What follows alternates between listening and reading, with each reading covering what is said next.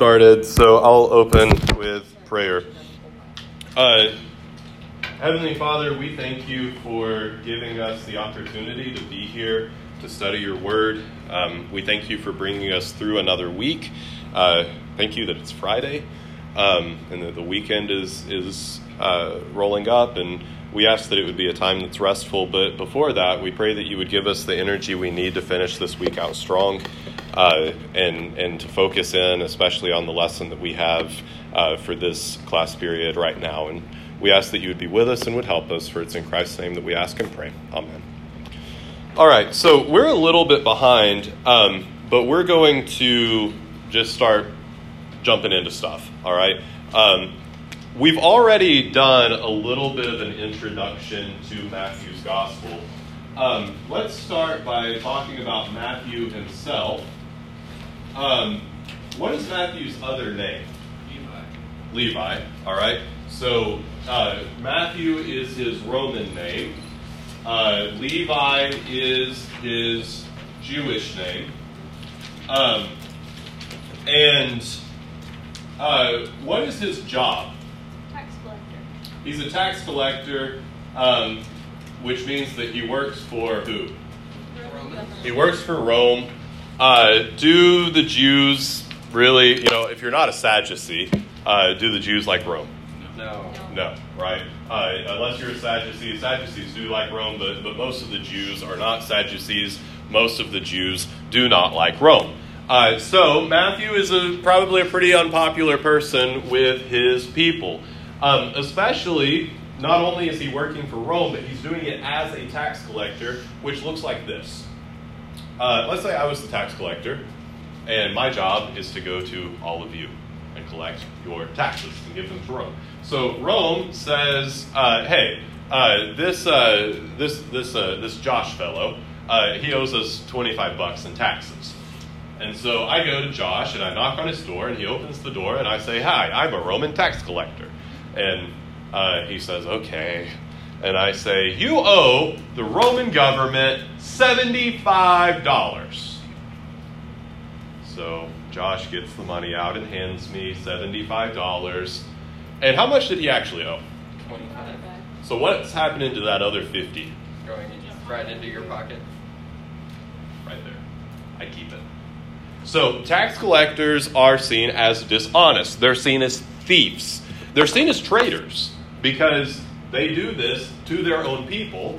Instead of being someone who is loyal to their kinsmen, to the fellow Jews, they thieve from them, they rob them, they mistreat them, all out of allegiance to Rome. So tax collectors are very unpopular people.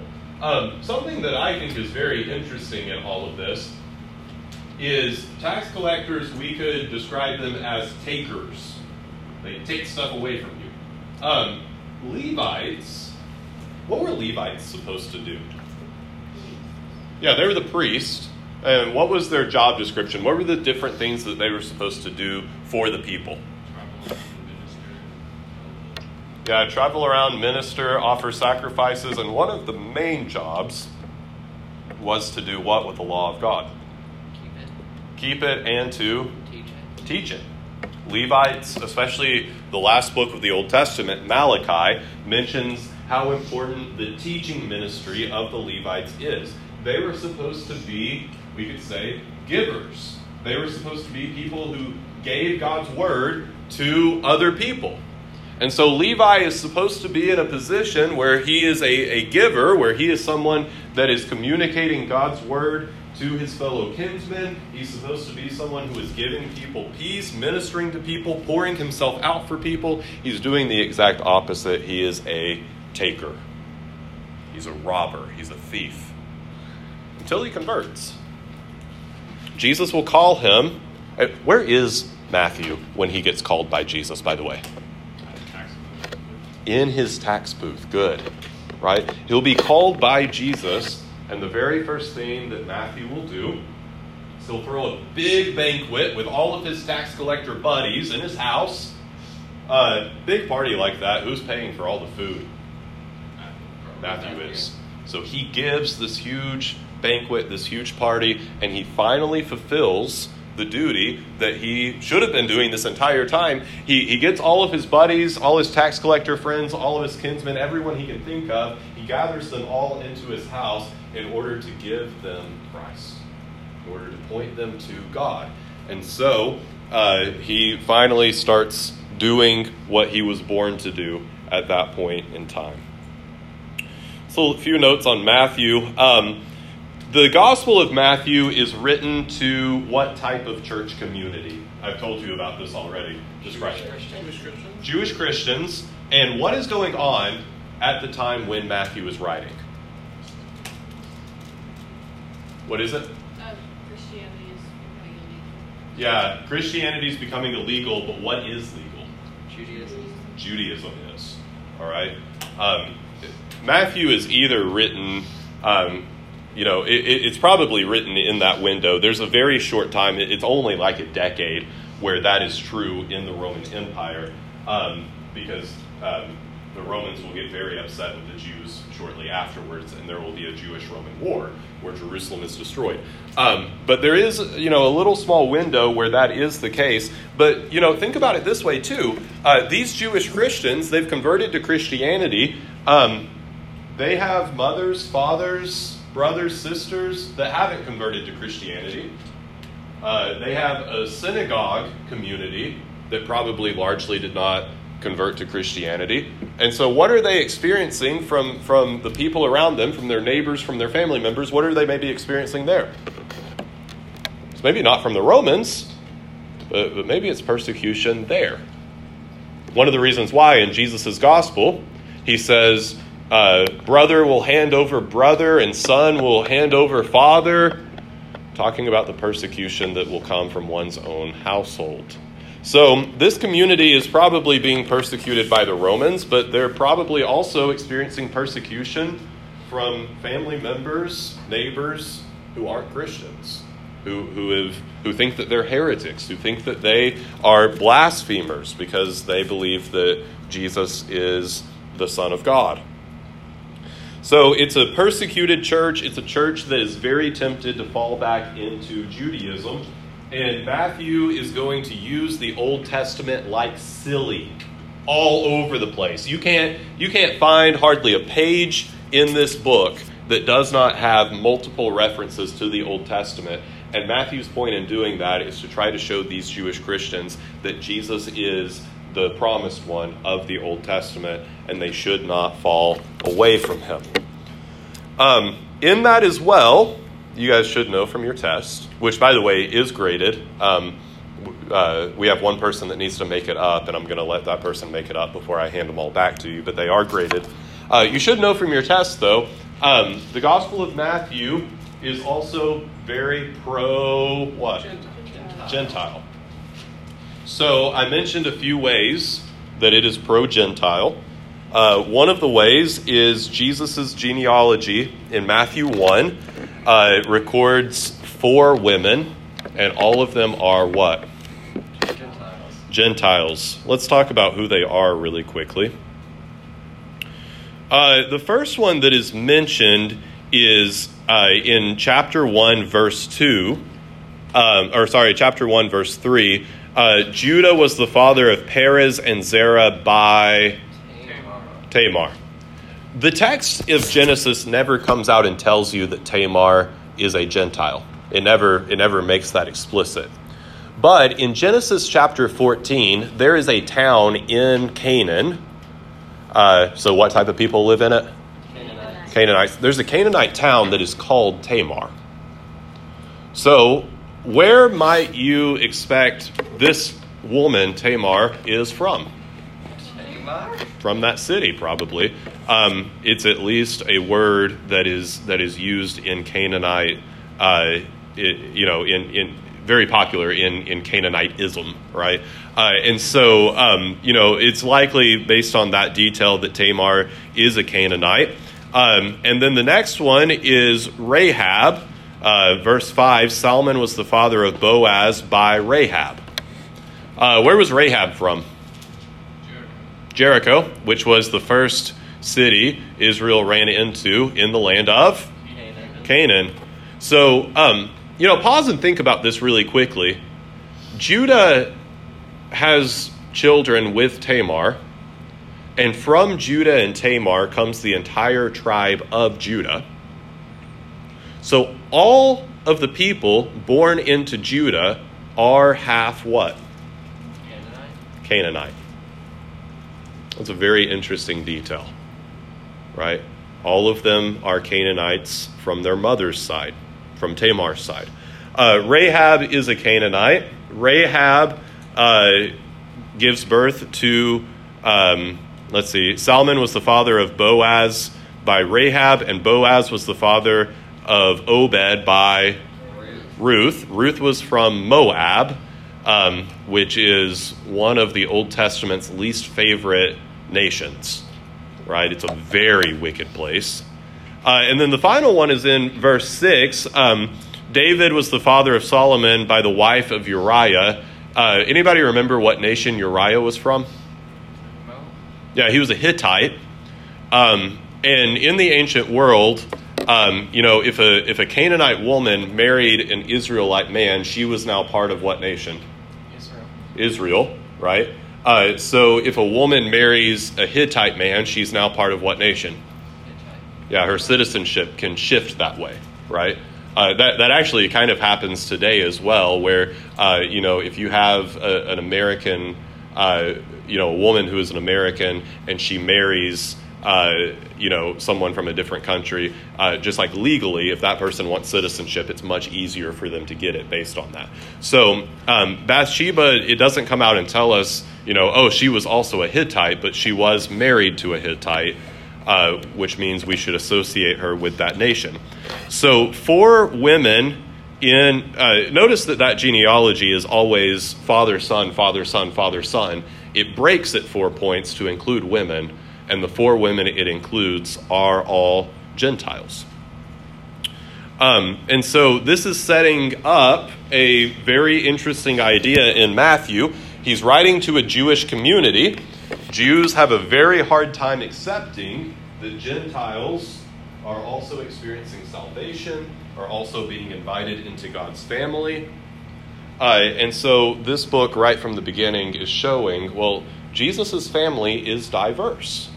Jesus' family is multi-ethnic. There's Jews and there are Gentiles.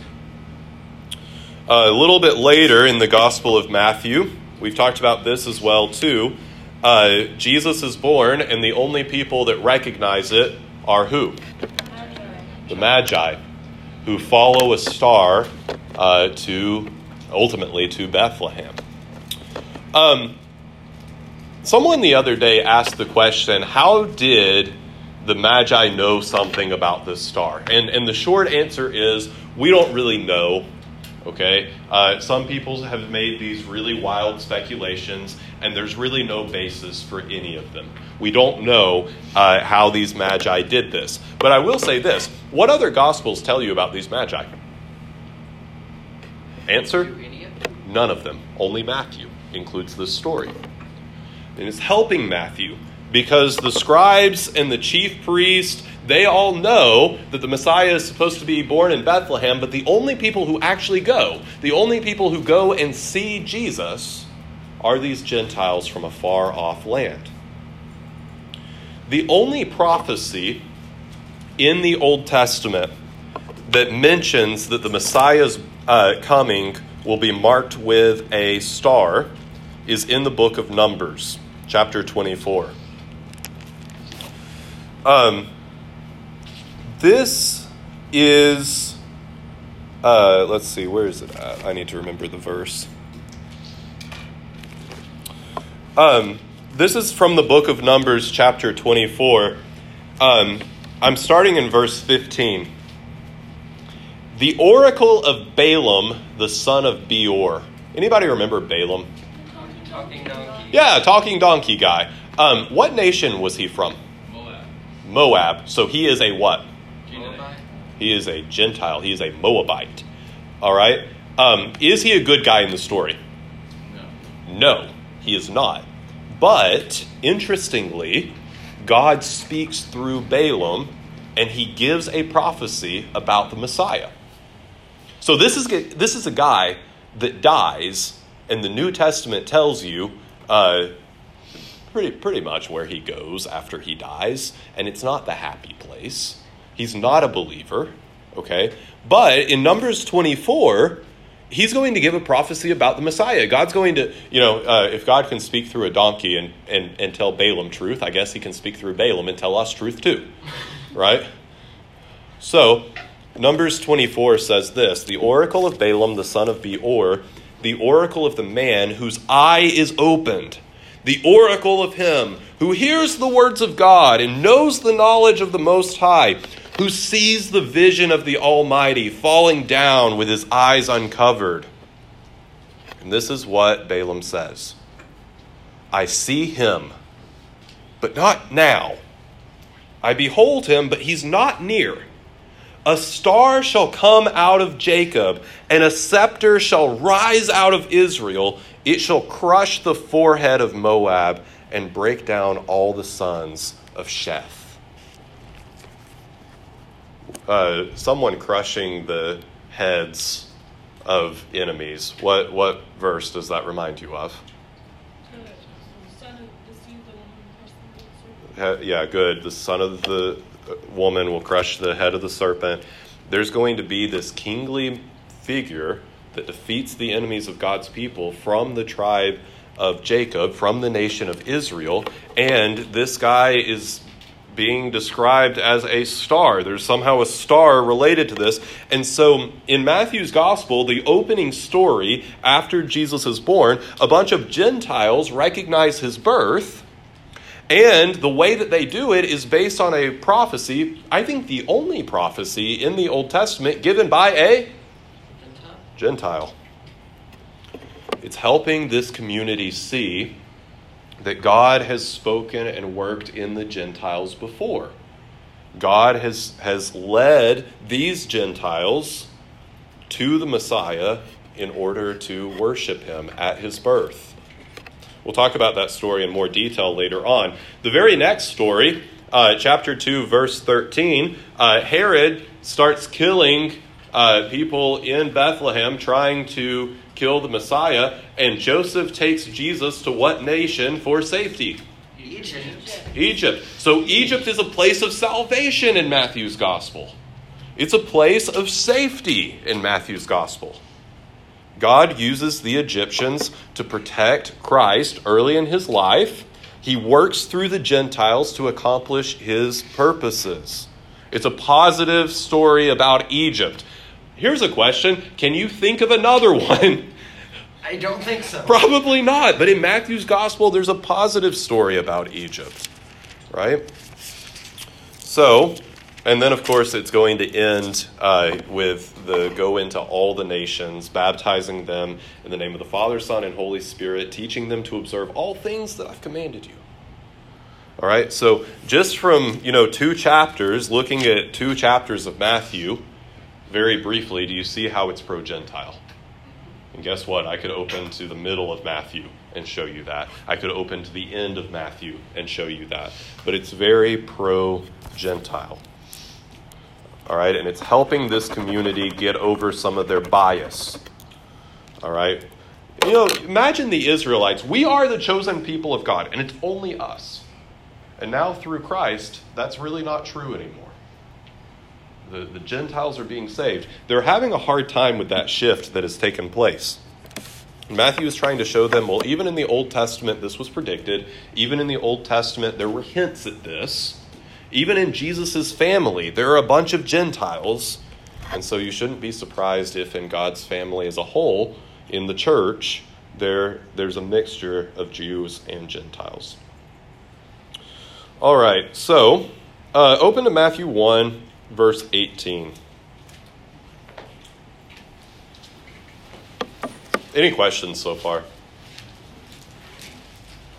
You guys see that in Matthew 1 and 2, how every story is being very pro-Gentile? Yeah. About the prophecy of Balaam, I remember something about Sheth. Who's Sheth? I don't know. Because there's a Seth, but he's a good guy in the Bible. I don't know who Sheth is referring to. Ashley? Yes. All right, so Matthew 1, starting in verse 18. Somebody read starting in verse 18 through the end of the chapter. Someone want to volunteer to read? Izzy, I saw your hand first. Will you do it? Yeah, 18 through the end of the chapter.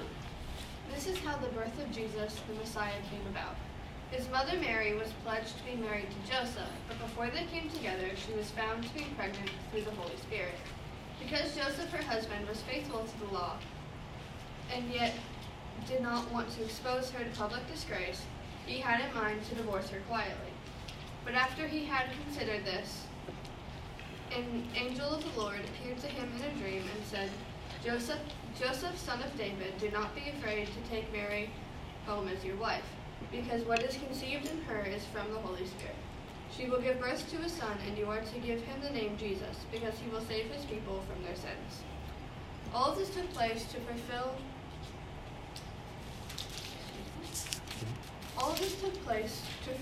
what the Lord had said through the prophet. The virgin will conceive and give birth to a son, and they will call him Emmanuel. When Joseph woke up, he did what the angel of the Lord had commanded him, and took Mary home as his wife. But he did not, I don't know that word, Consummate. He didn't have sex with her. Oh, but he did not consummate their marriage until she gave birth to a son, and he gave him the name Jesus. Okay, so Jesus in this text is born of a virgin. He is born of the Virgin Mary, and it says in verse, verse 18, she was with child from the what? From the Holy Spirit. All right. So, does Jesus have an actual human father? No. He is born of a virgin, born of a woman who has not had sexual relations. Why is that important? It's important because it fulfills a prophecy from Isaiah, but why else is it important? It's not something that can happen naturally. Okay, so it's a miracle that is showing God is at work right here. This is a big deal. It's important. Why else, though? There's another big reason. It makes him like pure, and that way like God is his actual father. Okay, you said something about it makes him pure. Let's go through that a little bit more. Who committed the first sin? Adam and Eve? Cain? Which of the two, though? You know, the New Testament always says that the first sin was attributed to Adam. Now, you read the story, and who does the serpent target? Eve. And who is deceived and eats first? Eve does. But if you look really closely at the story, there's two things that you really need to pay attention to. Number one, where is Adam when all of this is happening? Right beside her. Right beside her. Adam has been given a job to work and keep the garden. That keep the garden has to do with protection. Yeah. That keep the garden has to do with protection. So a walking, talking serpent comes up to your boothang and starts, saying, sin, sin, sin. And does Adam protect the garden? No. So Adam, Sin. even before he eats the apple, it's not an apple, even before he eats the fruit, what has he done? He sinned. He sinned. The other thing to keep in mind with this is in 1 Timothy chapter 2, it mentions that Eve was genuinely deceived by the serpent. She bought the lie. 1 Timothy 2 also says Adam was not deceived. What does that mean? He knew He knew. He knew what? that it was a lie. That it was a lie, and that what would happen? They would probably Good die. thing. Not good things would happen, and he did it anyway. Which brings us to the very astute theological observation that sin makes you stupid, makes you do dumb stuff, right? So anyways, I could spend a lot more time on that, but all of that to say, for a number of different reasons. Also, who was the command specifically given to don't eat from this tree? It was given to Adam before Eve was even created. All right? It was Adam's job to pass that command on to Eve after she was made. But before she's formed out of Adam is when God gives Adam that command. It's given specifically to Adam. And so all of this is pointing us to this idea that Adam at least had a very unique responsibility in all of this. He failed in a number of ways. And so the original sin, the first sin, is attributed to Adam. Now, did Eve sin too? Yes. All right? But secondarily, primarily it was Adam. Does that make sense? Is that kind of helpful? All right. I know that that's kind of a confusing thing, but there's a weight of evidence behind saying it's Adam's sin first. So, the first sin came from our first father. All right? I think the idea in Scripture is that the sin nature then is passed down from your paternal parent, from your father's side. All right, Adam sinned first. Adam passed his sin down to all of his descendants. It's not that it's not that Mary was sinless, but it's that it seems to me that since Adam sinned first, it's passed down through the father. Jesus doesn't have a human father, so what does he not inherit? It's the sin. Sin nature. All right. We need Jesus to be perfect. We need him to be perfectly pure. And the virgin birth allows for that. All right? This means that the guilt of Adam, the sin of Adam, is not passed down to Christ because Joseph is not his actual father. Joseph is an adopted father. All right? So Jesus is born of a virgin. Angel shows up and says, I want you to name your son Jesus, for he will save his people from their sins. And it also says from the prophecy of Isaiah that it would be right to refer to this person as another name. What else can we call him? Emmanuel. What does Emmanuel mean? God with us. God with us. Because this is truly God with us. God in the flesh. What we celebrate at Christmas, God became a man. So his name is Jesus, but another appropriate way to refer to him is Emmanuel. You okay? I just brought back We Three Spies memories of a song. All right. So we keep going into chapter 2. Looking at chapter 2, verse 1. Will somebody read for us the first 6 verses? Josh. Now after Jesus was born in Bethlehem of Judea in the days of Herod the king, behold, wise men from the east came to Jerusalem, saying, Where is he who has been born King of the Jews? For we saw his star rise. We saw his star when it rose, and have come to worship him. When Herod the king heard this, he was troubled, and all Jerusalem with him. And when assembling all the chief priests and scribes of the people, he inquired of them where the Christ was to be born. They told him, In Bethlehem of Judea, for so it is written by the prophet, And you, O Bethlehem, in the land of Judea, are by no means the least among the rulers of Judah.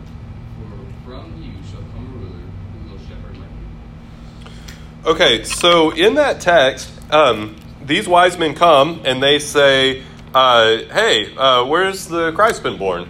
And who is troubled? Anybody. Well, tell me the groups.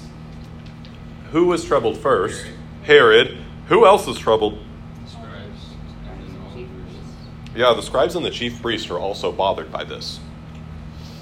That's a really interesting detail. Why do you think Herod is troubled by this? The Christ, you know Christ is the same word as Messiah in the Old Testament, right? The Christ, the Messiah, is supposed to be a what? King, ruler. A ruler, a king. Why would that bother Herod? He is the king. I'm the ruler and the king. I don't want competition. Why does it bother the chief priest and the scribes, though? If word gets out among the Jews, the Christ has been born. The Christ has been born. What are they going to think the Christ is going to do? What's their idea of a Messiah like? Warrior. A warrior like the Maccabees. If the word gets out, hey, the Christ has been born, the Messiah is here, what might happen? A giant war. A revolt, a war, and who might be very upset about this revolt and war? And what might Rome do? That's that. Murder all of the priests. Destroy everything. Lay waste to it. So the chief priests and the scribes are also pretty upset about this message, which is kind of ironic. You would think that they would want the Messiah to be there, but they're actually bothered by this, and they aren't going to be among the people that go to see him. They're going to say, oh, yeah, it's in Bethlehem, and the Magi are going to say, all right, we're going to go to Bethlehem, and the chief priests are like, have fun with that. We want to stay away. All right? You want to see something weird in this text? Yes. I'm not going to answer this today. Oh. When are you? Next week. Okay. I will answer this one next week. I'm not going to answer it today. But let's do an exercise. Matthew 2, verse 6 has a quote from the Old Testament that says, "You, O Bethlehem, in the land of Judah, are by no means least among the rulers of Judah." So in that text, is Bethlehem a great city or a not great city? Great city. Great city. Bethlehem, by no means are you the least in Judah. You're a great city in Judah is what's implied. So Bethlehem is by no means the least in Judah.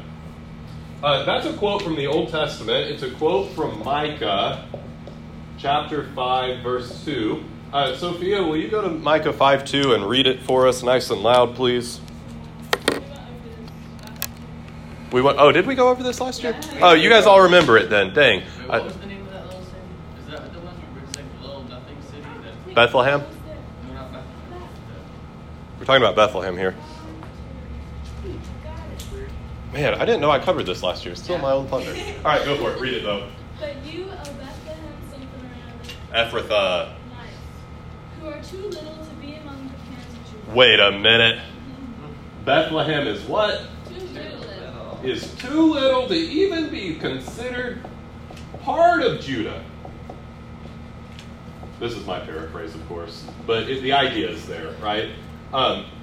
What does it look like these texts are doing? What did Matthew do? What did Matthew do? Matthew made his sixth error, and here we go. Matthew changed it from saying you are the very least to saying you are by no means the very least. All right, since I already went over it last year, I'll explain it again very quickly. All right. Oh no, did Matthew make a big mistake? Question: is Matthew smart? Yes. Question 2: does Matthew know the Old Testament better than you do? Yes. Most likely. Question number 3: Matthew is writing to what type of Christians? Jewish. So question 4: does his original audience know the Old Testament better than you do? More than likely. Yes. Question number 5: if you made an error this pronounced on a paper, would you likely catch it before you turned the paper in? You would think. Probably. So, some people have this theory that the biblical authors are stupid idiots and just make these weird little errors like this all over the place because they're lumbering buffoons. There's my alliteration. I don't think that's the direction we should go with this. Does Matthew strike you as a dumb person? No, he doesn't. Do any of the biblical authors? No. I don't think so. I don't think that we would still be reading their literature 2,000 years later if they were. Peter has some bad moments. Peter has some bad moments, okay? Peter has some bad moments. But whenever you read 1st and 2nd Peter, he doesn't strike you as a dummy, right? He has his stuff together. So why does Matthew change this? I think he does it intentionally. And I think that there has been a very important event that has happened between Micah and Matthew in Bethlehem. Someone help me. What is it? I don't know. Is it the bird? Yeah, Jesus has been born there. So in Micah's days, you could consider Bethlehem this little rinky-dink out in the middle of nowhere town that's too little to even be part of Judah, same way that we might think of like Sweetwater, okay? Some of you love Sweetwater, and I've offended you deeply. But I told you the whole like Daughters of the American Revolution thing that happened there. So Yes. yeah. Where they sing Yankee Doodle to me? Oh, dude, you need to hear about that. Was I not here that day? So, anyways, in Micah's day, maybe you could talk about Bethlehem that way. But Matthew is making this point to try to make a theological statement that you can never think about Bethlehem that way ever again, because who was born there? Jesus. Bethlehem was honored to be the birthplace of Jesus. So you can never think about it as being too little to be part of Judah the way that they did in Micah's days. Now you're going to remember it with prestige and with honor, because that is the birthplace of the Christ. I think that's why he changes it. By the way, the New Testament does that occasionally. We have to just make peace with that. Paul, Ephesians 4, changes the meaning of a psalm in the complete same way. He takes Psalm, I think it's 69 in Ephesians 4, which talks about how men give gifts to the Messiah, and he changes it to the Messiah gives gifts to men. All right? I think the same thing is happening in that text as it is here, where Paul has a purpose. He expects his reader to pick up on the fact that he's changed the wording a little bit, and he has a purpose in doing that. But I'm not going to go over that one today. Guess when we'll go over that one? No, we'll go over that one whenever we get to Ephesians next semester. So that was a long ways away. All right? But anyways, the New Testament does that occasionally. So the wise men go to Bethlehem, and whenever they get to Bethlehem, what do they give the Messiah? What do they give Jesus? By the way, are there 3 magi? Does the text tell you there's 3 magi? We don't know. We don't know, but how many gifts do they give? 3. They give 3, but there's likely more than 3. I would kind of expect there to be a fairly decent number, but there are 3 gifts, and sometimes we read that as if there were 3 magi, but that's not necessarily correct. There was a woman a few years ago that was about to publish a book that was she was going to call it Christmas Myths, and it was going to be about like all the way that our nativity scenes are wrong. And she talked to the publisher, and she started writing the book, and then wrote the publisher and said, you know what? I feel like I'm a curmudgeon. I feel like a Grinch for writing this. Like, yeah, people sometimes are like, oh, the 3 magi. And like, technically that's not correct, but like, why write a book? It kind of ruined Christmas for people. So she stopped, which I've always thought is kind of funny. She missed the perfect time to say Christmas. Oh man, Gray, I know what I'm doing next summer. Okay, so they bring 3 gifts, and what are the 3 gifts? Gold, frankincense, and myrrh. Have I gone over with you? I don't know how to spell frankincense, so I'm just going to leave it there. Yeah, myrrh. Have I gone over with you before why those gifts are significant? Yes. Yes. Yeah, it's like the Temple, priestly, aroma, and burial stuff. Oh, yeah. Burial. Yeah. Everything in the temple, for the most part, is made out of what metal? Gold.